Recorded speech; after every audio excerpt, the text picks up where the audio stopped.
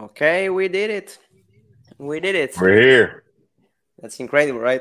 Uh, so, yeah, we had some issues a few days ago. We wanted to do this a few days ago, but we had some technical issues. But we did it this time.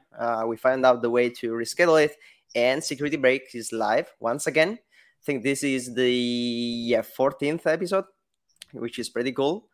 And yeah, if this is the first time you watch this show, this is just a little project of mine. I'm Giorgio, by the way, and this is supposed to be a podcast where I invite cool people like Chris to talk about a bunch of recent security news and just discuss about them and possibly learn something on the process. Just because I really think that aside of doing personally technical stuff, but even if you're doing something else in the industry, you have to keep yourself updated with what's happening in the wild or just out there, and sharing thoughts and knowledge and information with other peers from the industry, especially even outside your company. It's really enriching yourself. So yeah, that's just an excuse to do that for myself personally. And yeah, today I have together with me Chris Cochran. I hope I pronounced that correctly, actually. Perfect. Uh, and yeah, Chris, would you mind just introduce yourself briefly? Absolutely. Hey, how's it going, everybody? My name is Chris Cochran. I'm a advisory CISO and chief evangelist at Huntress. I'm also the co-founder of Hacker Valley Media, where we do a lot of work in the creative space in cybersecurity, so making podcasts, videos. During my day job, what we do at Huntress is we support the 99% of folks out there that can't afford the top tier solutions out there, because we feel like everybody needs cybersecurity at the end of the day. And so we're supporting the folks that basically make up the backbone of our economy. And so, yeah, I'm happy to be here. Excited to talk about some of the emerging threats out there in the cyber world. And thanks for inviting me on, Giorgio. Oh, thanks to you for joining me, actually. So yeah, that's it. That's great. So as I mentioned, the format is very simple. I'm going just to introduce one of the first news we're going to talk about today, and yeah, we'll start our chat about it. So everyone should be able to see my screen now. Just a second before we start, you're watching this live on Twitch right now. But I'm going to re-upload this episode together with all of the others we did already on YouTube and all of those podcast platforms like Spotify and similar. So feel free to have a look at them and possibly click on those subscribe buttons because it's really, really, really helpful. So okay, first story of the day. And I thought this is something that we didn't speak about on this show so far. But from someone from the industry, it's something pretty niche because not everyone is going to, handle personally any activity like this. But it's definitely interesting to see and talk about this. So the story is about something that happened in Texas specifically, and um, 3 men, I believe, were arrested for a very, very specific kind of crime which involved, exploiting ATMs, and in order to basically get money out of it, of course. And the interesting thing here is that apparently they used a bunch of Raspberry PIs.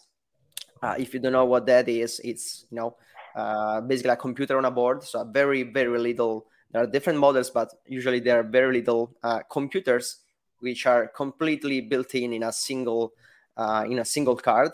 So that's it. You just have one single little device that you can hide anywhere, right? Mm-hmm. And you can use for any kind of reason. Of course, there are a lot of very cool projects out there. Even a lot of them are basically open source. But of course, as with everything, attackers can use them as well, right?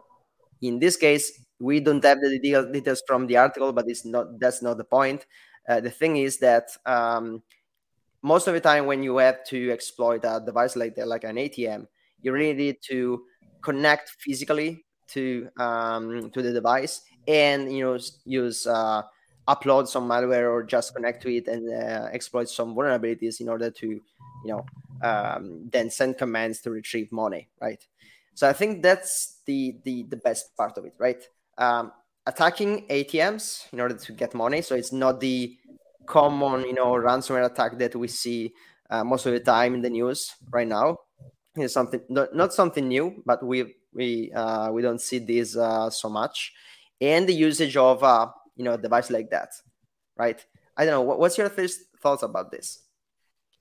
So my main thought about this is that first of all, I'm glad that it was only $5,700 or whatever it was that was stolen.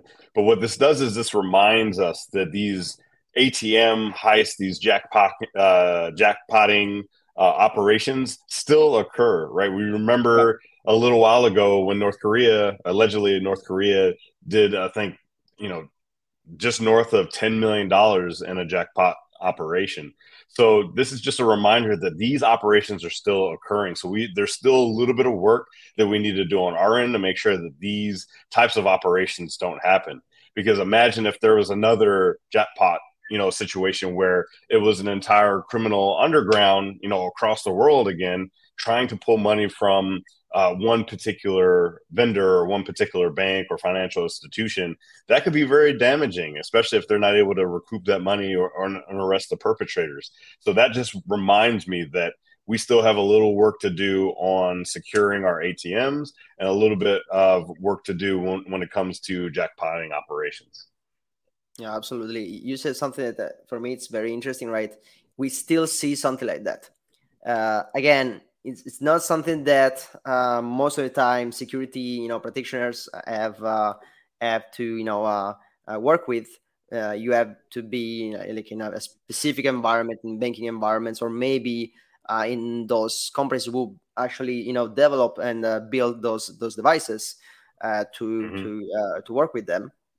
And I think, at least for what I know personally, that the main problem there is that those devices are usually very, very old. Like the way Oh they are yeah. built, the operating system they have on board is not something that are a type of device that is really updated that often, right? And Mm-hmm. that has been, at least in the past, the main problem with it, because they really have a list of vulnerabilities that are not really patched or fixed, because it's really expensive to build them or to replace them, Yeah. not just updated them. And there's also the thing that I think that you really um, bet on the fact that attackers have to have physical access to them, right? It's not usually Right. something that you can just remotely exploit, because they are not, they should not be connected to a network at least, but I think they are not all of the time. But still, apparently, there's not something that prevents attackers to do it, right? Um, uh, you know, uh, Actually, and now the second part of it, the usage of Raspberry, it's the Yep. perfect, the perfect thing, right? Because It is. of course, I think you always have like cameras pointing at the ATM for security reasons, right? Mm-hmm. So you cannot just go in there with a laptop or something very, Yeah. right? It's a dead giveaway. They're gonna see you, right? It's gonna be Right. suspicious. So you have to have something very small you can hide somewhere. I've seen in the past the usage of USB drives, USB drives, that if you have access to some USB ports, of course, um, Mm-hmm. this is perfect, right? This is pretty smart, I will say. um, Yeah. and yeah, as usual, Raspberry Pi in this time, it's just usage of a tool, because it's just a tool in a malicious Yep. way. And yeah, any tool can be used in a malicious way, even if it's built on a first at the first time, just for good reasons, right? Mm-hmm. Raspberry Pi is very versatile. I mean, you could do so many different things with it. You can control robots. You can. It could be your own little personal computer. It could do things like this. I mean, it's just so versatile. You can't put any shade towards Raspberry Pi because it's just a tool at the end of the day, right? You can't get mad at the hammer because it's all in what you do with it. But Exactly. then the point you bring up about it's really tough for financial institutions to go rip and replace all of these ATMs. You're right. I mean, if you're a financial institution that has 10,000 ATMs out there in the world, you're going to have a sliding scale of different operating systems and hardware specifications that you're going to have to keep track of. And I'm sure it's tough to not only keep track, but then to say, like, up, these particular systems are going to be end of life because of X, Y, and Z. They're going to push them as hard as they can to get as much mileage out of those machines as possible. And when you're dealing with something that happens as fast as technology, it's going to be really hard to keep up with it and be able to mitigate any of those vulnerabilities that you can think of. Yeah, absolutely. Like again, if you are already a security practitioner, you know how difficult it is just to keep updated normal servers and computers, right? Mm-hmm.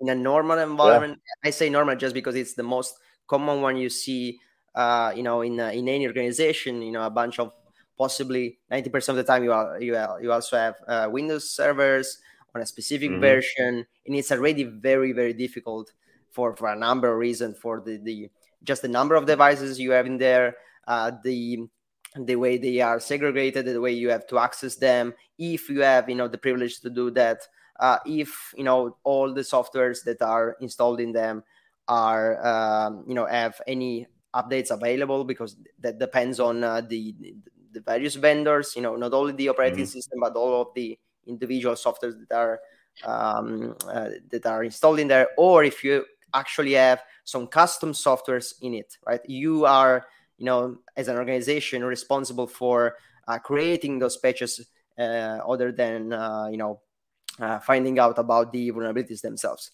And when Mm-hmm. you have this kind of devices that probably, like, I don't think they are categorized as IoT, but I think it's a similar kind of scenario, right? Because you have Right. um, you know uh, wear devices with custom installation of some operating systems, that are using maybe custom protocols and everything that are placed in segregated networks, or they are not connected at all. So an operator has to go physically to all of them and try to update them, or maybe you cannot update it at all, and you actually have to replace the device, which means buying a new one from the vendor.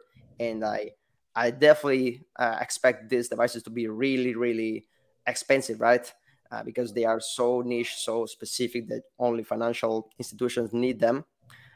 So I don't really know how much it could cost. I remember a conference at some point, I like a speech at the conference I was looking at, which this guy actually bought one from eBay or something, like a used Mm-hmm. one, and it was already yeah, thousands of dollars, right? So if you said it, if you have 10,000 of them around the world and you have to install them, if you think about the people that you have to pay to install them and everything, it's a mess. It's completely a mess. Mm-hmm. Yep. I don't remember reading this in the article, but did they say what the interface was that they used the Raspberry Pi? Did they plug into some USB port like in the ATM, and then how did they get to the USB port?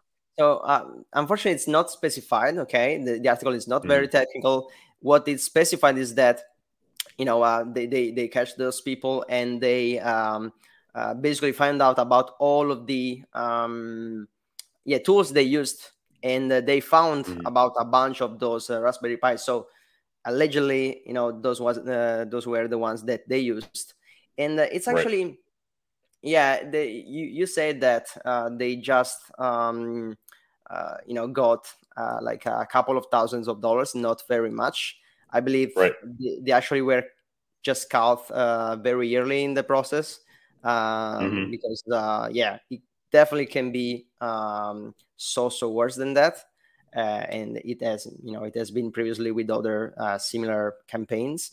So this time it was a good case, but that's the point. If this happened in Texas, from those three people, which at least not specified, they're not part of any, a big group of malicious actor or something.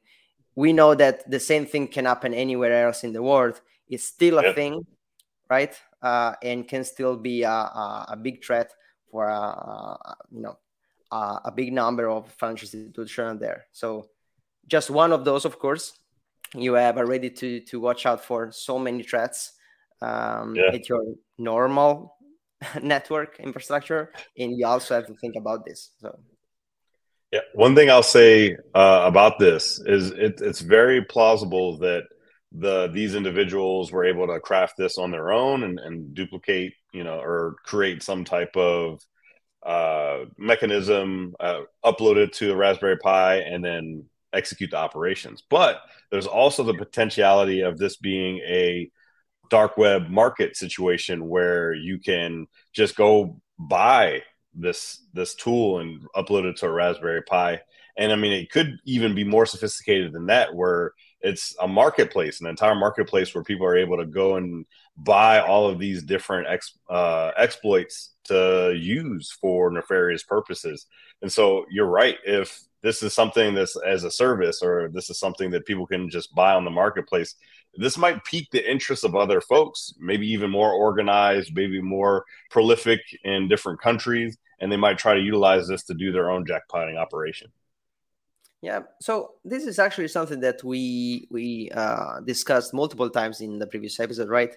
That everything in the last years is shifting, especially on cybercrime in general, is shifting to anything as a service, right? Yep. Where you don't really have to, get any kind of skills, or you don't really have to be really high hand in the, with technology and everything, because technically you can look, on the dark web and find for anything if you are able to pay for it. And most of the time you are, because it's not really expensive, because it's something that those providers, let's say, really plan to get as many customers as possible, right? So most of those solutions, most of those thing as a service that you can find are very, very cheap. Like anyone can really afford them. So I will also expect that in this case they didn't really build this themselves. It could be, but it's definitely more probable that they just bought it, right? Or they Mm-hmm. bought an exploit and just adapted to be used on the Raspberry thing. And yeah, the problem right now is that the bar is so low. Like anyone Mm-hmm. can really perpetrate something that we will say some years ago that will be very sophisticated. Right now it's not sophisticated at all, because you can buy a bunch of stuff or just pay someone to build something for you, right? And you just have to be the Yep. person which goes in there and physically access to the device and get the money, which is the probably the riskier part. But still, Yep. you don't have to be a tech guy or anything. So Mm-mm. that's Nope, scary. not at all. That is scary. Okay, so don't know what you think, but we can probably move to the next news. Let's do it. Already. So just a little reminder again, you are free to join us and participate in the conversation here on Twitch. Just write in the comments. We are having a look at the chat, so feel free to do that. Otherwise, just rewatch the video on YouTube and leave a comment in there. Any feedback will be much appreciated. So, second story here. This is definitely a bit sad. Like, it's Yeah. most of the time it's sad when it comes to attacks in general to any organization or person. But this is a particular one. So, uh, a specific group called I will pronounce this Bayan Lion. I'm not sure, Mm-hmm. but this one basically, and this is something that again happened very very very commonly, where the actors themselves, after they perpetrate an attack, they have their own website on again on the dark web most of the time, where they communicate to the public that they breached some company, right, or some organization, or something on where they are going to claim to be responsible for it, and yeah, basically declare, okay, we breached this network, we collected this amount of data or this kind of data, and if the company is not going to pay us, Right. we are going to publish it or to sell it or whatever. It's just a way to push the company basically to pay for a ransom. Very tiny but interesting thing. This is usually what most of the time happens with ransomware, where actors actually encrypt the target networks and Mm-hmm. basically disrupt the organization, so that the company is basically losing money just because it's not working at all until they pay for the ransom. But recently there was a shift where all of those ransomware gangs started to also you know um, publish the data they were collecting Yep. before encryption. And now there's even a further step where this group started to just publish the data without even encrypting, Right. which seems to be it's more effective on their side probably. Otherwise, they will not do it. And yeah, this is something we see very often. But the point here that this time the target of the attack, so the thing where the organization from where the data was stolen, it's actually a very well-known non-profit organization called Save the Mm-hmm. Children. Probably all of you will know about it. And this is the other thing. This is the mind-blowing thing, if you want. The thing that no one can say that I'm not a target.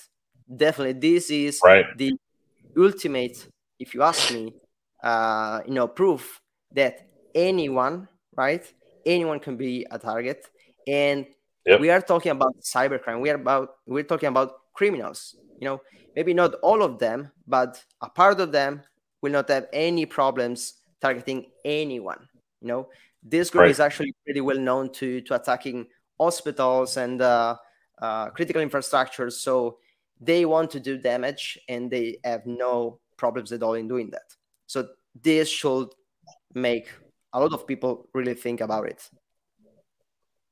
100%. When I think about criminals, it's funny because it seemed like a little while ago, I would say not every single criminal organization has morals or ethics or anything like that, but it did seem like there were more criminal organizations that did have ethics than today. It seems like the more access that criminals have access to exploits and software, ransomware as a service type services, they're people with less morals that are able to execute across the board. So then you have people that are targeting hospitals. You have just like this, Save the Children being affected. And now it's just like, hey, we're just going to hit every single target that we can, regardless of what they do in operations, and which is a really, really scary thought. The other thing it makes me think about is that when you're looking at something like this, they're obviously going to say, like, whether it's ransomware or you're going to just take that information and hold it hostage and say, hey, we're going to leak your data if you don't give us the money.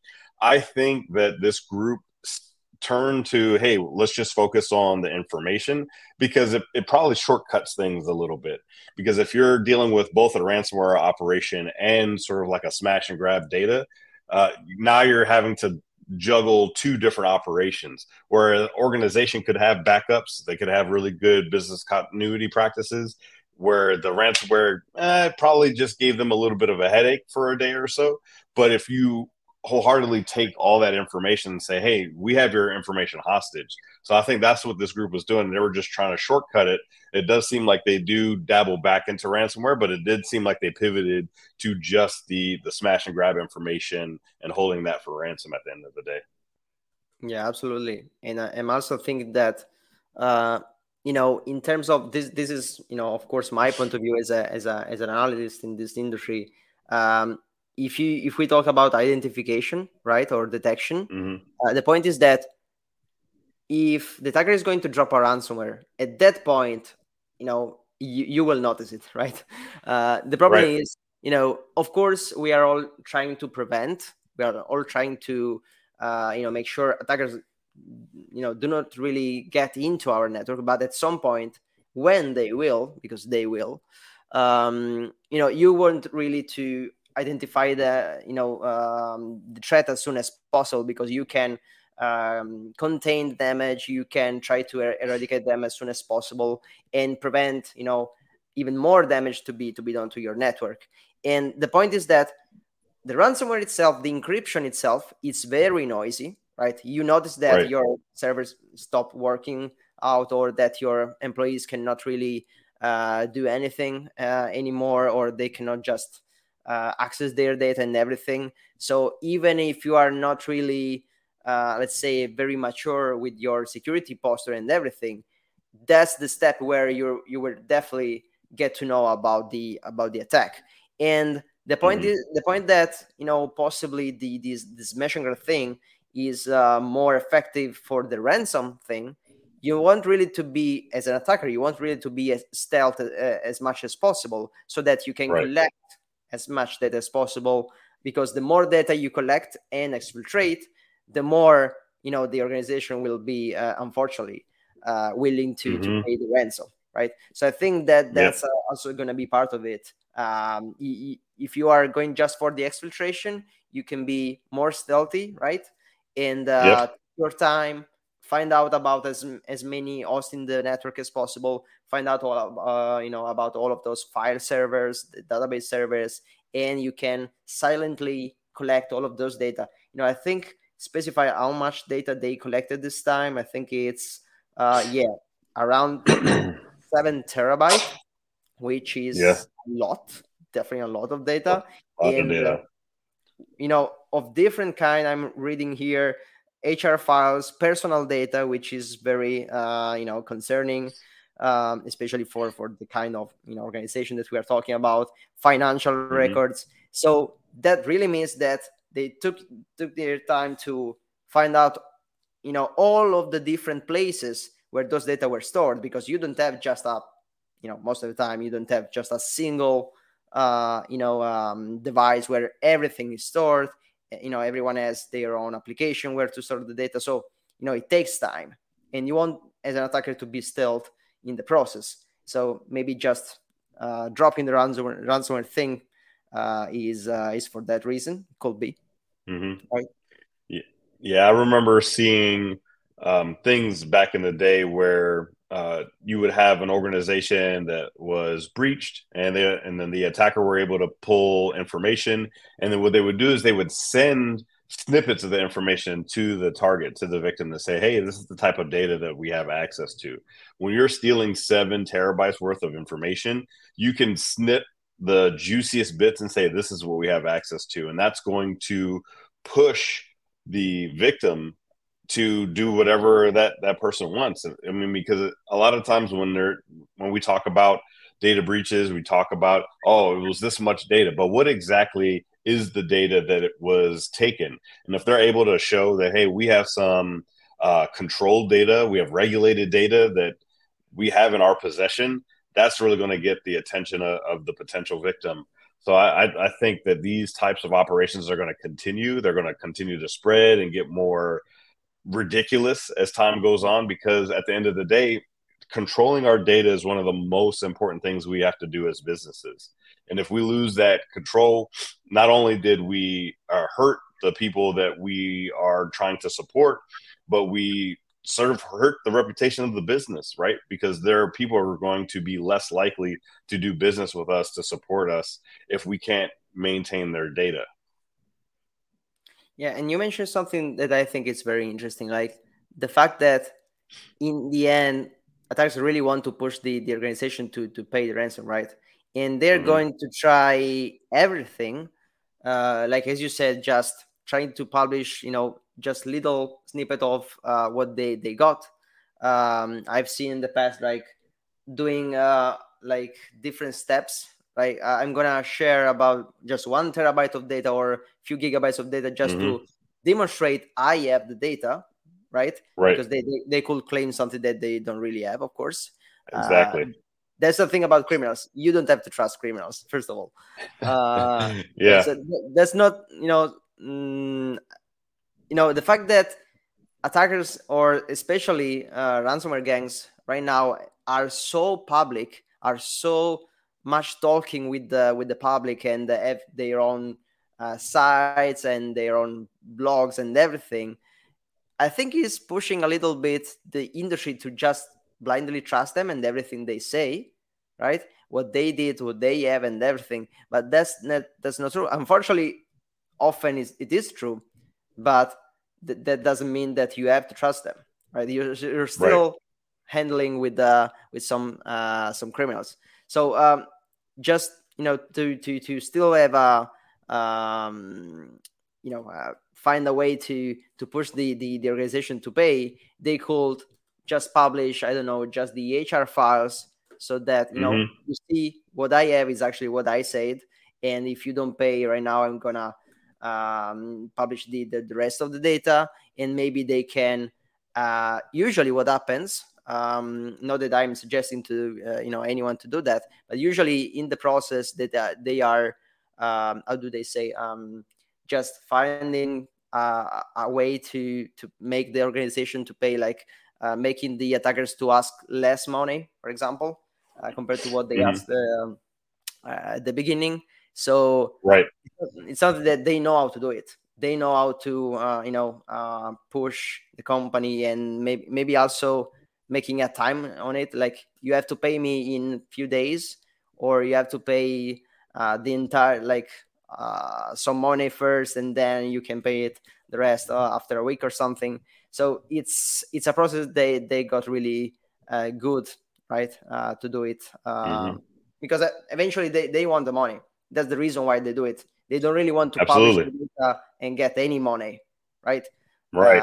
So definitely they are trying also to help the organization. That's like a paradox, but they're trying to help the organization to find the money, to get the way to pay, because they are also mostly all the time asking to pay in cryptocurrency, right? And most of the organization are not really getting their wallets full of cryptocurrency, so they have to buy them and everything. So they are also teaching, right, how to do that kind of stuff, which is funny, right? But if you that just demonstrate once again how much they are advanced in this kind of stuff. It's a business, it's a job for them, right? Oh yeah, I talk about this all the time. There are ransomware gangs that not only do they put out calls for papers, like for conferences, basically like for criminals. They're like, hey, any criminals out there that's doing really good research, we're going to pay you for your research. They even have call centers where like, hey, if you need help, paying your ransom, figuring out how to use Bitcoin, making sure that you get your key and all that stuff. We got an entire team for that. We have seen different groups that have HR, right? They have code of conduct. They have different manuals for their employees to use. They have employees of the month. I mean, these are real criminal enterprises that are acting like businesses. Because they are a business. Just because they're doing something illegal doesn't make them a business. They're an illegal business. So they're going to continue to push into these operations, get more efficient, get more effective. They're going to recruit people to do more because they're making money. This is an operation that works time and time again. So the more they're going to invest, the more they're going to get out of the victims across the board.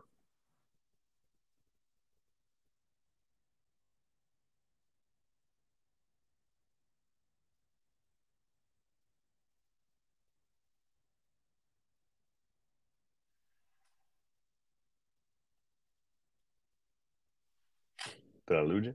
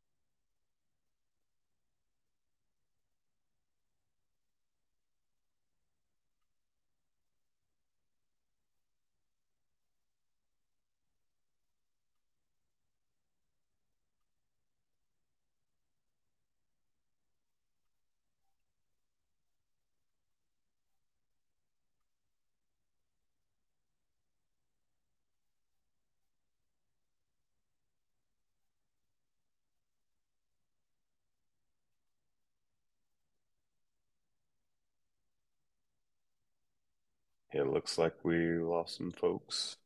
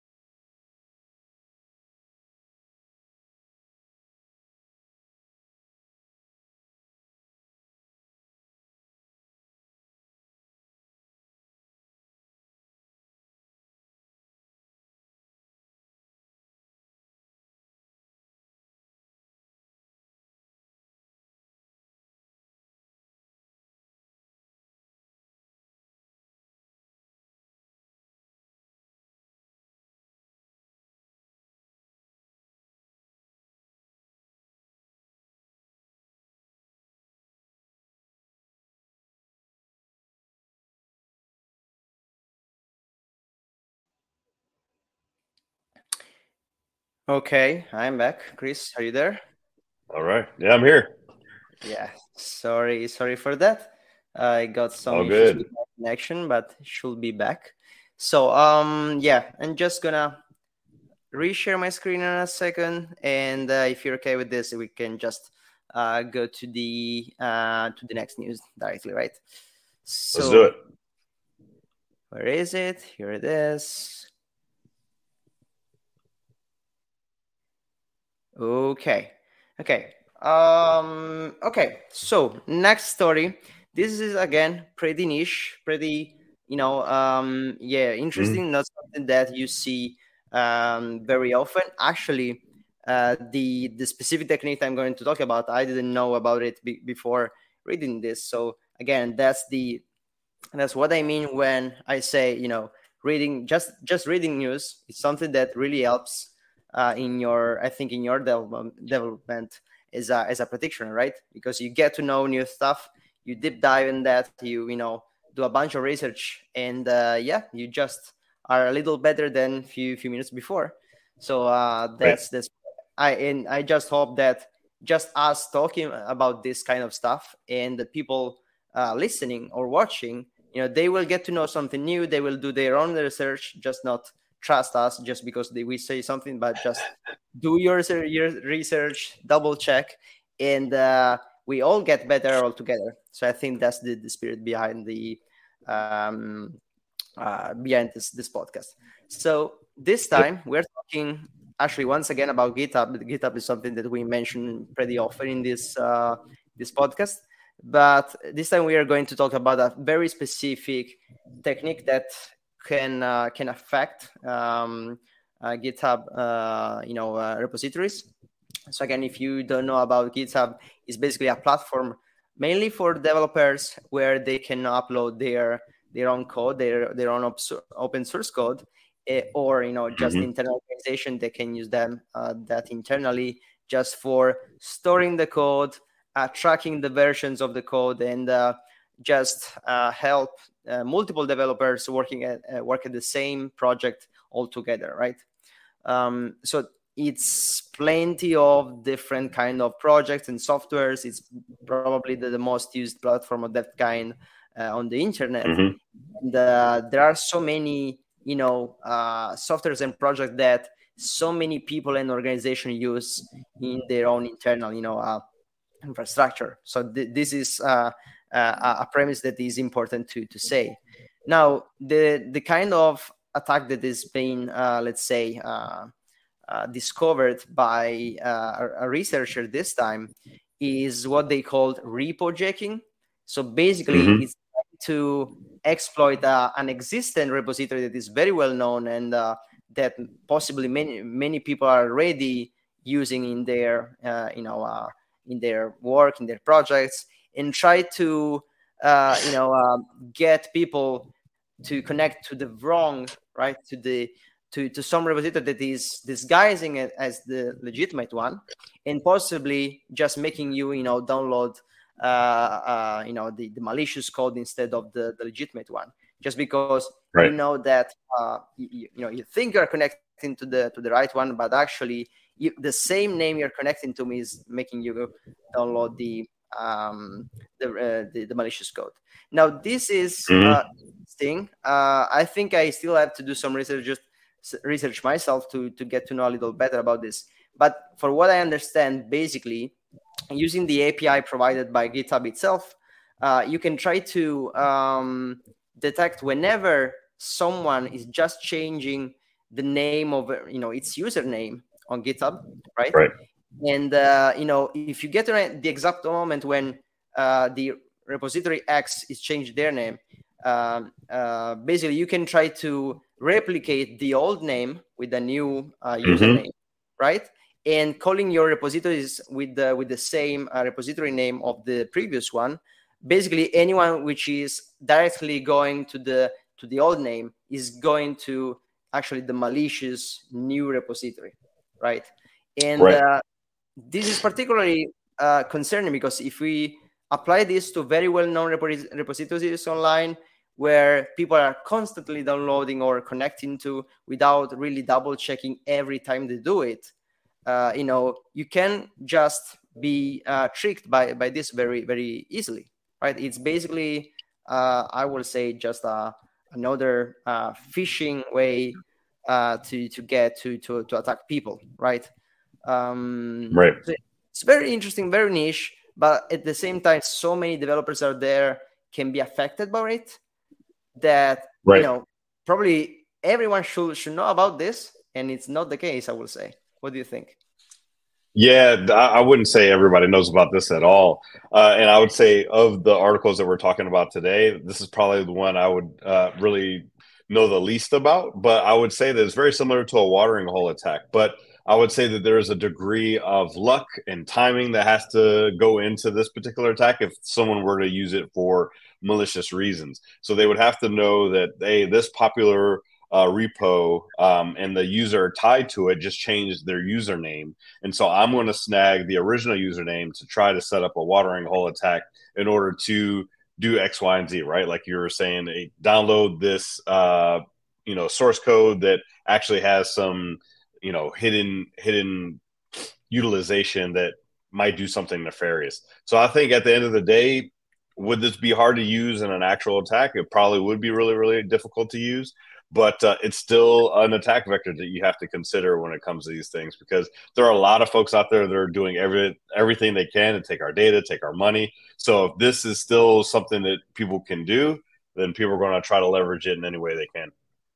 Yeah, and this particular technique to exploit this, I think was actually fixed, right? Since it was a researcher discovering it, and they did how they say it, responsible disclosure. So basically, they found out Right. about the vulnerability. They communicated to the organization itself, so GitHub in this case, so they could fix the vulnerability, and then just after they fixed it, they could talk about it, publicly.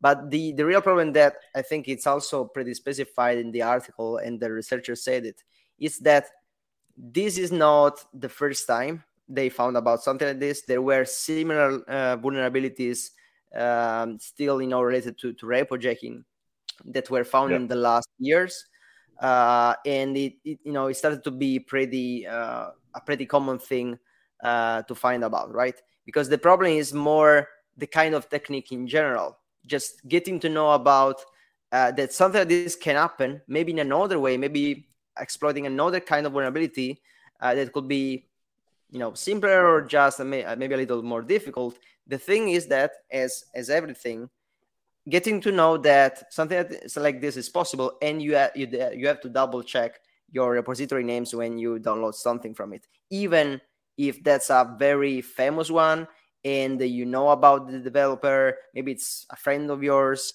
and you just trust them blindly, right? It can still Yeah. be someone else which is disguising as that developer, right?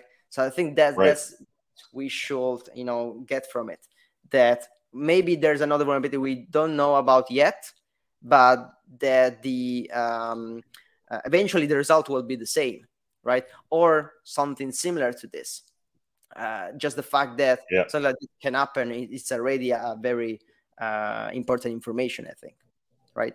Yeah, 100%. And this could even be used in a supply chain attack, right? If there's a dependency, maybe there's an open source code repository that has a lot of dependencies that other applications use. If you're able to then swap in your evil repository for the original one, and then now all of those other organizations or solutions or code banks, whatever you're looking at, are going to leverage that evil code.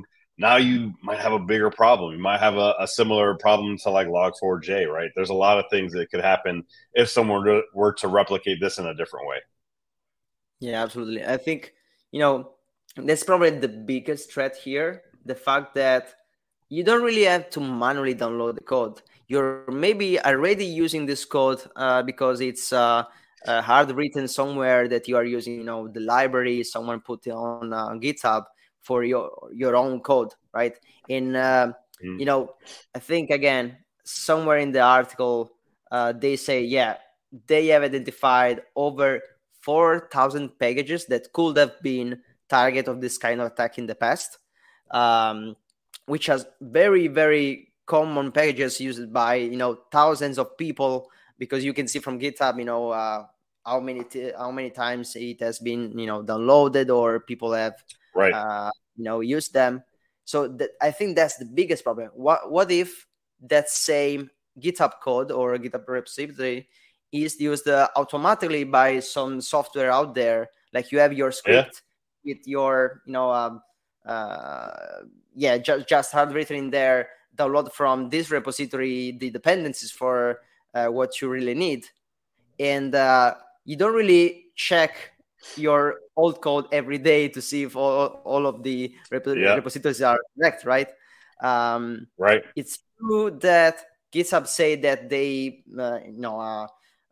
put a redirection so that you don't really have to break everything every time you change the name, but there's also the thing that causes the problem, right, in this Yeah. specific case. So I think Hmm. that's the biggest challenge. Like, do you, as an organization, again, review everything you have written in the past, all of the dependencies you are using, see if you are using anything open source, and whether those open source softwares are still just delivering the same legitimate software, or anyone has, hijacked that in some way, and the same legislative repository is now delivering some sort of malware inside the code. I think that that's a big problem. And you mentioned Yeah. Log4j, right? Yeah. It has been a very a big issue concerning an open source library out there, and I think it made very clear just something very small built by some open source community is is the base where so many organizations there are actually developing their own softwares out there. So a very big, very, very tiny issue in a very small piece of code can cause problems to thousands of organizations around the world, and that's crazy, right? If Hmm. someone can also not just find a vulnerability, but introduce some vulnerabilities or introduce some malicious actions that same software can do, that's it. That's jackpot. You will Yeah. never detect it if you are not really, and no one is really checking all of their internal code every day or something. Um, that's No, no, no one's doing that. It's too much work. It's just way too much work. And then it even makes me think about human beings at the end of the day. One of the things that the human brain does really well is it tries to be as efficient as possible. Even let's say we were in the spirit of checking all of our repositories all the time. At a certain point, your brain is going to say, "We've checked this repository every single day for the last 365 days, and we have not had an issue." Your brain's going to start to de-escalate that process. It's going to say, we're gonna see we see the pattern. We've been checking this repository and nothing's happening. So it's going to start to quiet down those alarm yeah, bells when it comes to those particular checks. Our mind does this all the time because it's trying to be as efficient as possible. It's trying to use that energy. It's trying to use those calories to do things that are going to help us with survival, help us with other people, help us with our community. If there's something we're doing that isn't paying dividends, our bodies, our brains are going to try to diminish what that thing is. yeah, and even let's say that you are half robot or something, and even if you really do that, the point is that that's too much data to review. So there's Right. just not enough time, not enough resources to do it. Even if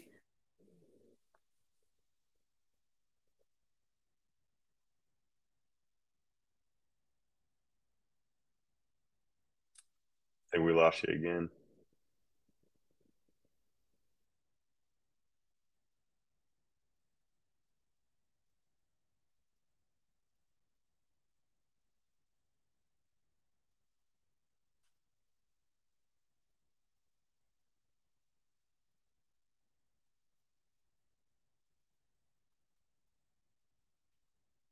See if he comes back, folks.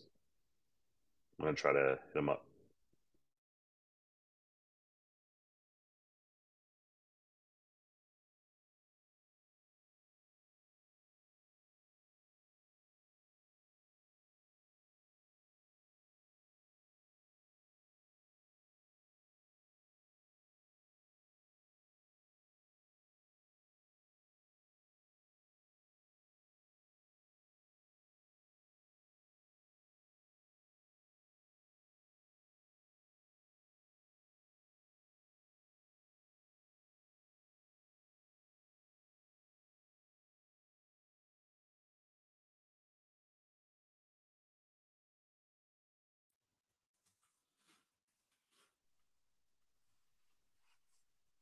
You are there. Can you hear me? I'm back. Yep. Yes. Yeah, I'm so sorry for that. Hopefully, we can get to the end of this without further issues. I think I'm gonna have to do some little editing after this. That's fine. Hey, it Yeah, happens. It happens to the best of us. yeah, it always happens. Anyway, so yeah, let me reshare my screen once again.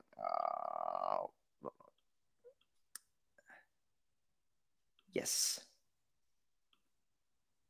Okay, so that's it. Uh, yeah, so just want to end with this news of the right here is, I was just about to mention that I know there are some solutions out there to try to automate this process, to review all the code. I'm not really sure how much they are effective or if these are really being used, because I think there's also an issue where you don't want to get access to your internal code to something from third parties, right? Because it's still Right. some very sensitive information. Like if you are a vendor, if you are selling the software and you are pushing your source code to a third party, I don't know, cloud storage for analysis, maybe, just assuming here, don't really know exactly how they work, but still can be an issue, and I don't know how much they cost. So not all of the organizations are able to do that, even with the automated solutions, I think. So it's Mhm. very difficult. You will have to maybe build something like that on your own, but that's other code you will have to review and check. So it's Yep. really probably, Yep. yeah, I will say that's probably one of the biggest challenges out there, like reviewing the source code for just issues of any kind, just because it's too much work, really too much work. Yeah. Yeah, it's a lot of work, and that's where trust comes in, right? Yeah, You do as much due diligence as you can when you're using code, when you're bringing on partners, vendors, anything. But at the end of the day, there's a degree of trust that you have to put into the things that you're utilizing. Sure, we can trust but verify as much as we want, but at the end of the day, we only have so much bandwidth, we only have so much resources to do the things that we're trying to do, and so sometimes you have to trust the things that you're utilizing. absolutely. So I think that's it for this story as well. We're going to the very end of this episode. Unfortunately for me, but at least I can get Chris free of from here. Just for the last time, a little reminder: if you're watching this, if you are enjoying this just a little bit, please consider to hit that subscribe button, or just share it with someone that you think you will enjoy as well, because that's it. That's the reason why we're doing this.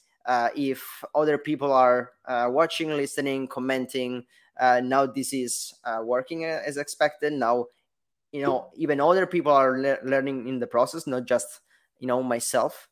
And that's a community thing. So the more people engage, the more this will be effective, and I will know that I just have to continue doing this, right? So it's very cool, and thank you very much if you do that. So going to the very end of this, maybe Chris, you don't know, but I usually try to leave the most, let's say, interesting or big thing to the very end, right? Yeah, And usually that's also going to be the name of the episode that I still have to choose. But right. here I think that what it's mostly discussed in the last week or in the last days, Hmm. it's this, I don't know if I should call it data breach, but let's say this attack to MGM. I think that's correct, right? And that I Hmm. didn't know about it, but it's apparently it's the company behind a lot of casinos and hotels, especially in Las Yes, Vegas, right? it's So huge. it's yeah, pretty big organization, definitely, and behind different brands of this kind. Um, so what they noticed is that, or at least what their customers notice, is that a lot of their services just stopped working suddenly, and we are talking about getting access to your hotel room via um, your card basically, or if you are actually playing at the casino, your slot machine stopped working, and maybe you won something and the money is not going out or anything, because nowadays we know that every organization is deeply digitalized, and it's based on computer systems, even those kind of systems. And uh, let's say I also read somewhere that even with the parking lots there were some issues. You could get stuck because you cannot exit, for example, the parking, and you have to go somewhere. So Mm. this can definitely cause some physical issues to a lot of customers, because this is a very big organization. Now this is the first part of the story. That could be something Yeah. that we read about multiple times, yet another company that was breached. But the point is that how it was actually breached, right? Because there are a lot of Hmm. articles out there. Um, Right. we didn't know in the first place what really happened. And the fact is that at some point, a very well known research group called VX Underground posted on, they call it X right now, basically on Twitter, um, that they spoke with the attackers that did this breach right here, and they described exactly how they got in the network. And Hmm. the interesting thing is that uh, apparently it was a very easy but smart approach, where Right. they did some research, I will say some audit research on LinkedIn, to find out about some employees from MGM. Hmm. And then apparently they impersonalized that person. They called Yep. the help desk of the company, and that was it, right?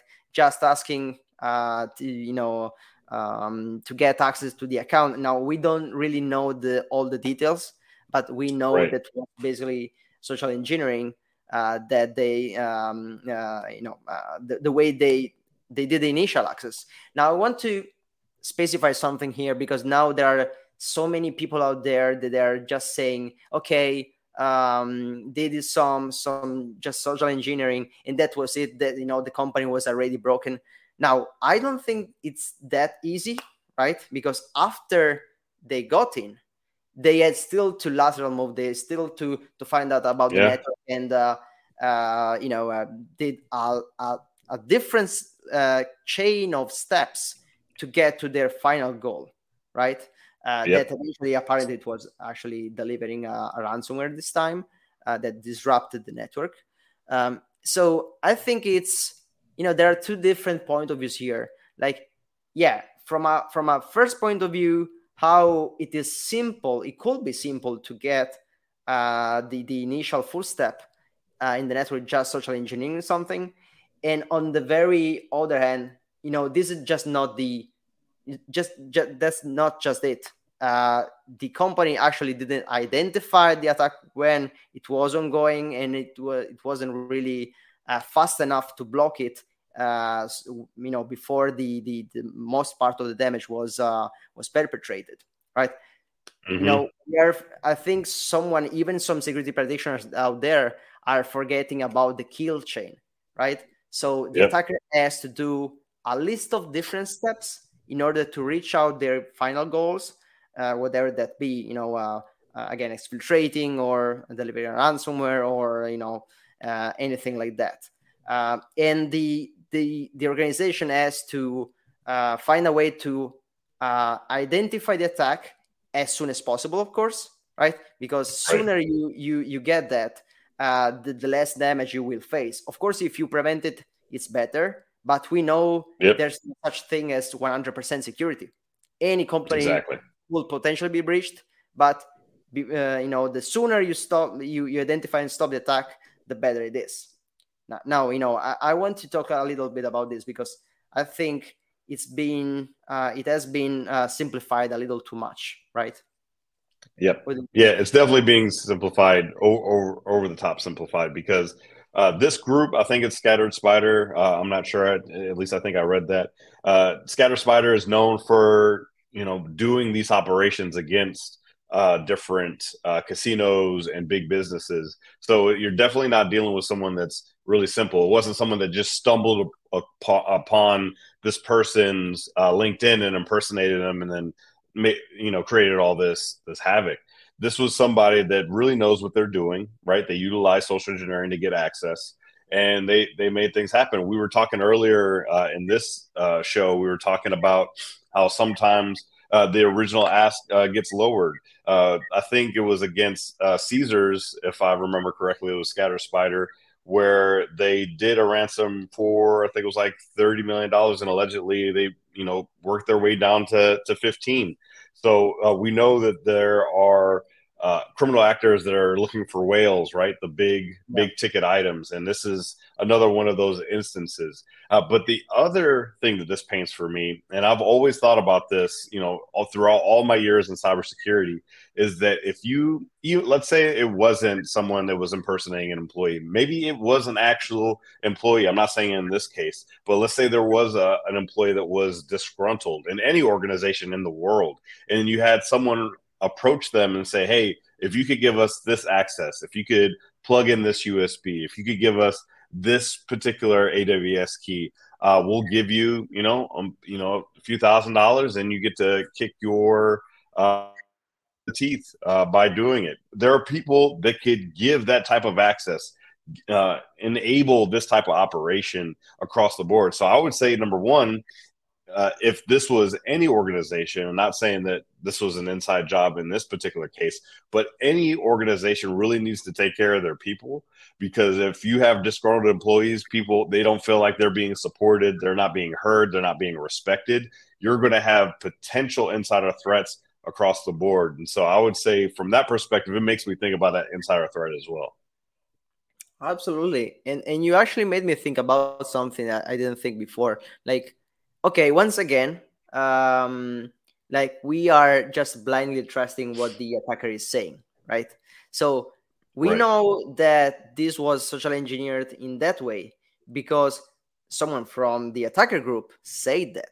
And I Right. understand, it's VX Underground, that it's saying, okay, this is actually trustworthy because we know about this group, this is what they do and everything. But once again, what about, as you said, there was actually an insider threat that they are Right. covering because they still can use it again in the future, right?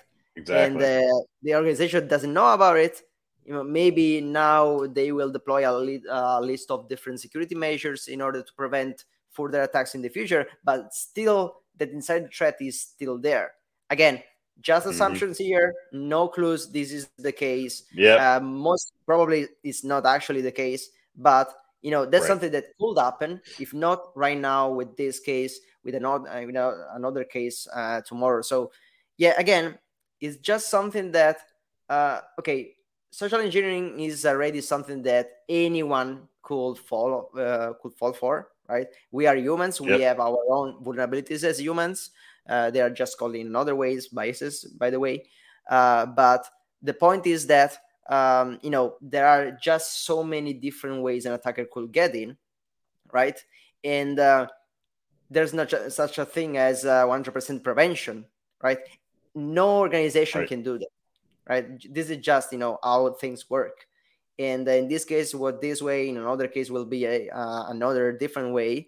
The point it is, when you fail to prevent, because you have to work on prevention, but at some point you have to work also on the other steps and to know about what's really happening inside your environment and try to block them as soon as possible. I think there's a lot work to be done on that side, right? And many organizations, they have to improve on that aspect so much. And I understand also that one is not really simple, especially if you have a massive network like surely MGF does. But Mm-hmm. yeah, it's definitely something that you as an organization has to do. Yeah, I don't know if maybe it's a bias of mine again because it's my my job, right? To Right. identify the threats. But I really think, you know, uh, that's the most concerning thing for me about this case, right? They could not prevent, for sure, right? That's something that will eventually happen if they find the right person, or just someone tired that was in charge of the help desk at that point. So they could fall for it. There's not something as, okay, I patched the guy, so they will not fall for the phishing attempt. But Right. they could identify the attack, a little earlier. That's for sure. Yeah, I think I read somewhere that in this particular attack, every day that MGM was down was like $25 million, which is not a low amount of money by any stretch of the imagination. So it made me wonder. I really need to see like all the details. I hope eventually all the details come out as to how everything unfolded. Because I mean, on the outset, if you're just looking at things in big social media, you're like, okay, so there was some type of social engineering attack, and then the entirety of MGM pretty much shuts down, right? Everything, and it almost sounds like there might have been a decision, and this is, I don't know this for sure, but there might have been a decision to start to shut things down preemptively so that there wouldn't be a bigger problem. I'd be curious to hear like what went on in this war room where it's like, look, this is such a big problem that we're going to have to just shut all this down just to be safe. Or was it a situation where the attacker was everywhere and the only recourse that they had was to shut everything down? I really don't know, but I'm really curious to see how it all unfolded. Yeah, actually, for those who are curious, I think just yesterday or a few days ago, still the group that I think it's Half V. Um, they basically posted once again their version of what happened, and apparently there are some details in there. I didn't want really to bring in that, because again, I don't just want to blindly trust what the attackers say, but there are some details about what they did, what the organization tried to do while the attacker were inside. And yeah, that's there's some interesting fact in there. And now this could be another interesting aspect, like the communication during an incident, right? Like Mm-hmm. you, everyone, especially security practitioner, wants to know more about the incident and what happened, how the attacker did their stuff, and how the organization responded, because you can learn from it, right? And of course the organization is responsible for that as well, not just the technical response to the incident, but also the communication about it. And that's a big part Right. of it, for at least to contain the reputational damage, I will say.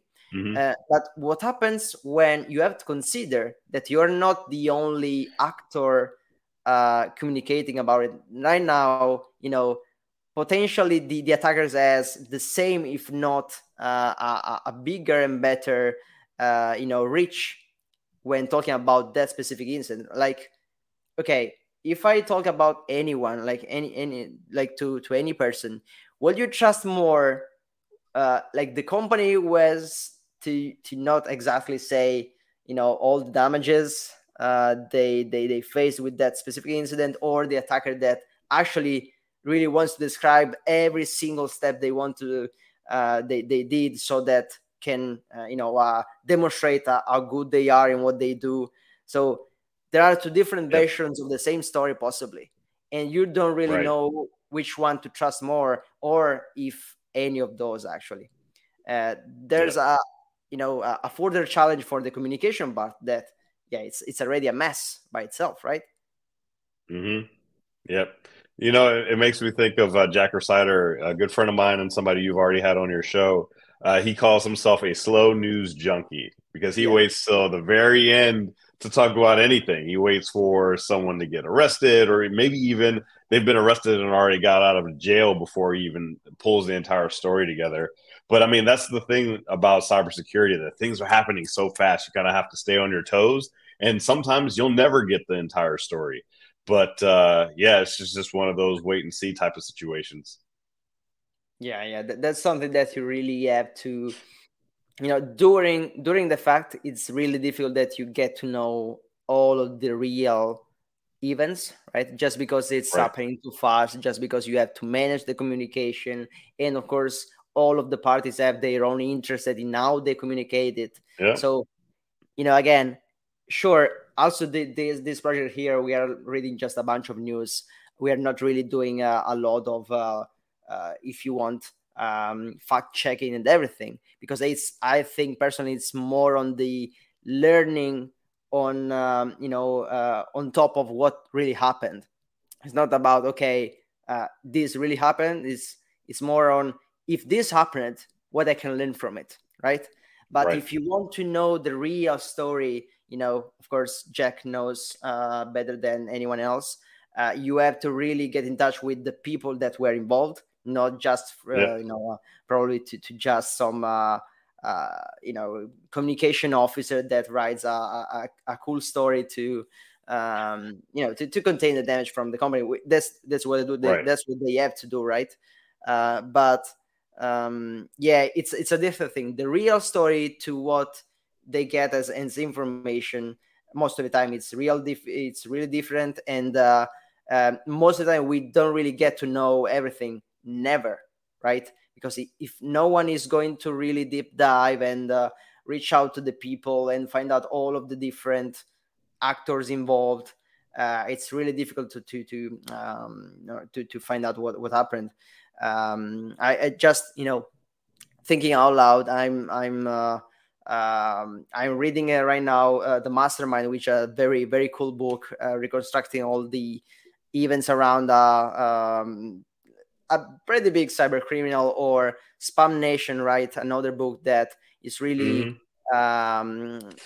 investigating and reaching out to so many people. It's a very difficult job to do, and It still you is. never know the full story yet, I think, You don't. right? So Yeah. They say there's my side of the story, there's your side of the story, and then there's the truth. And sometimes you'll just never get there. yeah, absolutely. So just a reminder to everyone. Reading an article doesn't mean exactly know the real facts, what happened, and the real, even extension of what happened. Maybe you get to know even just a little part of it. It's not false information, but you don't know the full story, which changes completely, maybe the sense of it, right? Yeah, so this is an interesting thing to think about. Okay, so don't know what you think, Chris. I definitely think it was very very interesting talking with you, reading Yeah. this kind of events. This was actually a pretty interesting week. There were so many other articles that I had to just drop, because I cannot take Yeah. everything. We don't have enough time. Yeah. But I really, really appreciate your time joining next year. And I really hope that this episode was interesting for, of course, people who are going to watch this. Just as a reminder, Twitch, YouTube, or Spotify, and similar platforms. Yeah, I really hope you enjoyed it as well, Chris. I had a Um, great time. I appreciate it, Giorgio. that's so cool. And I think that's all for now. Thank you very much for everyone who had stayed with us and will watch this later. Let us know your feedbacks. Hit that subscribe button. Share with your friends. And yeah, that's it. Good night, good morning to anyone in the world. So have a great day. Bye.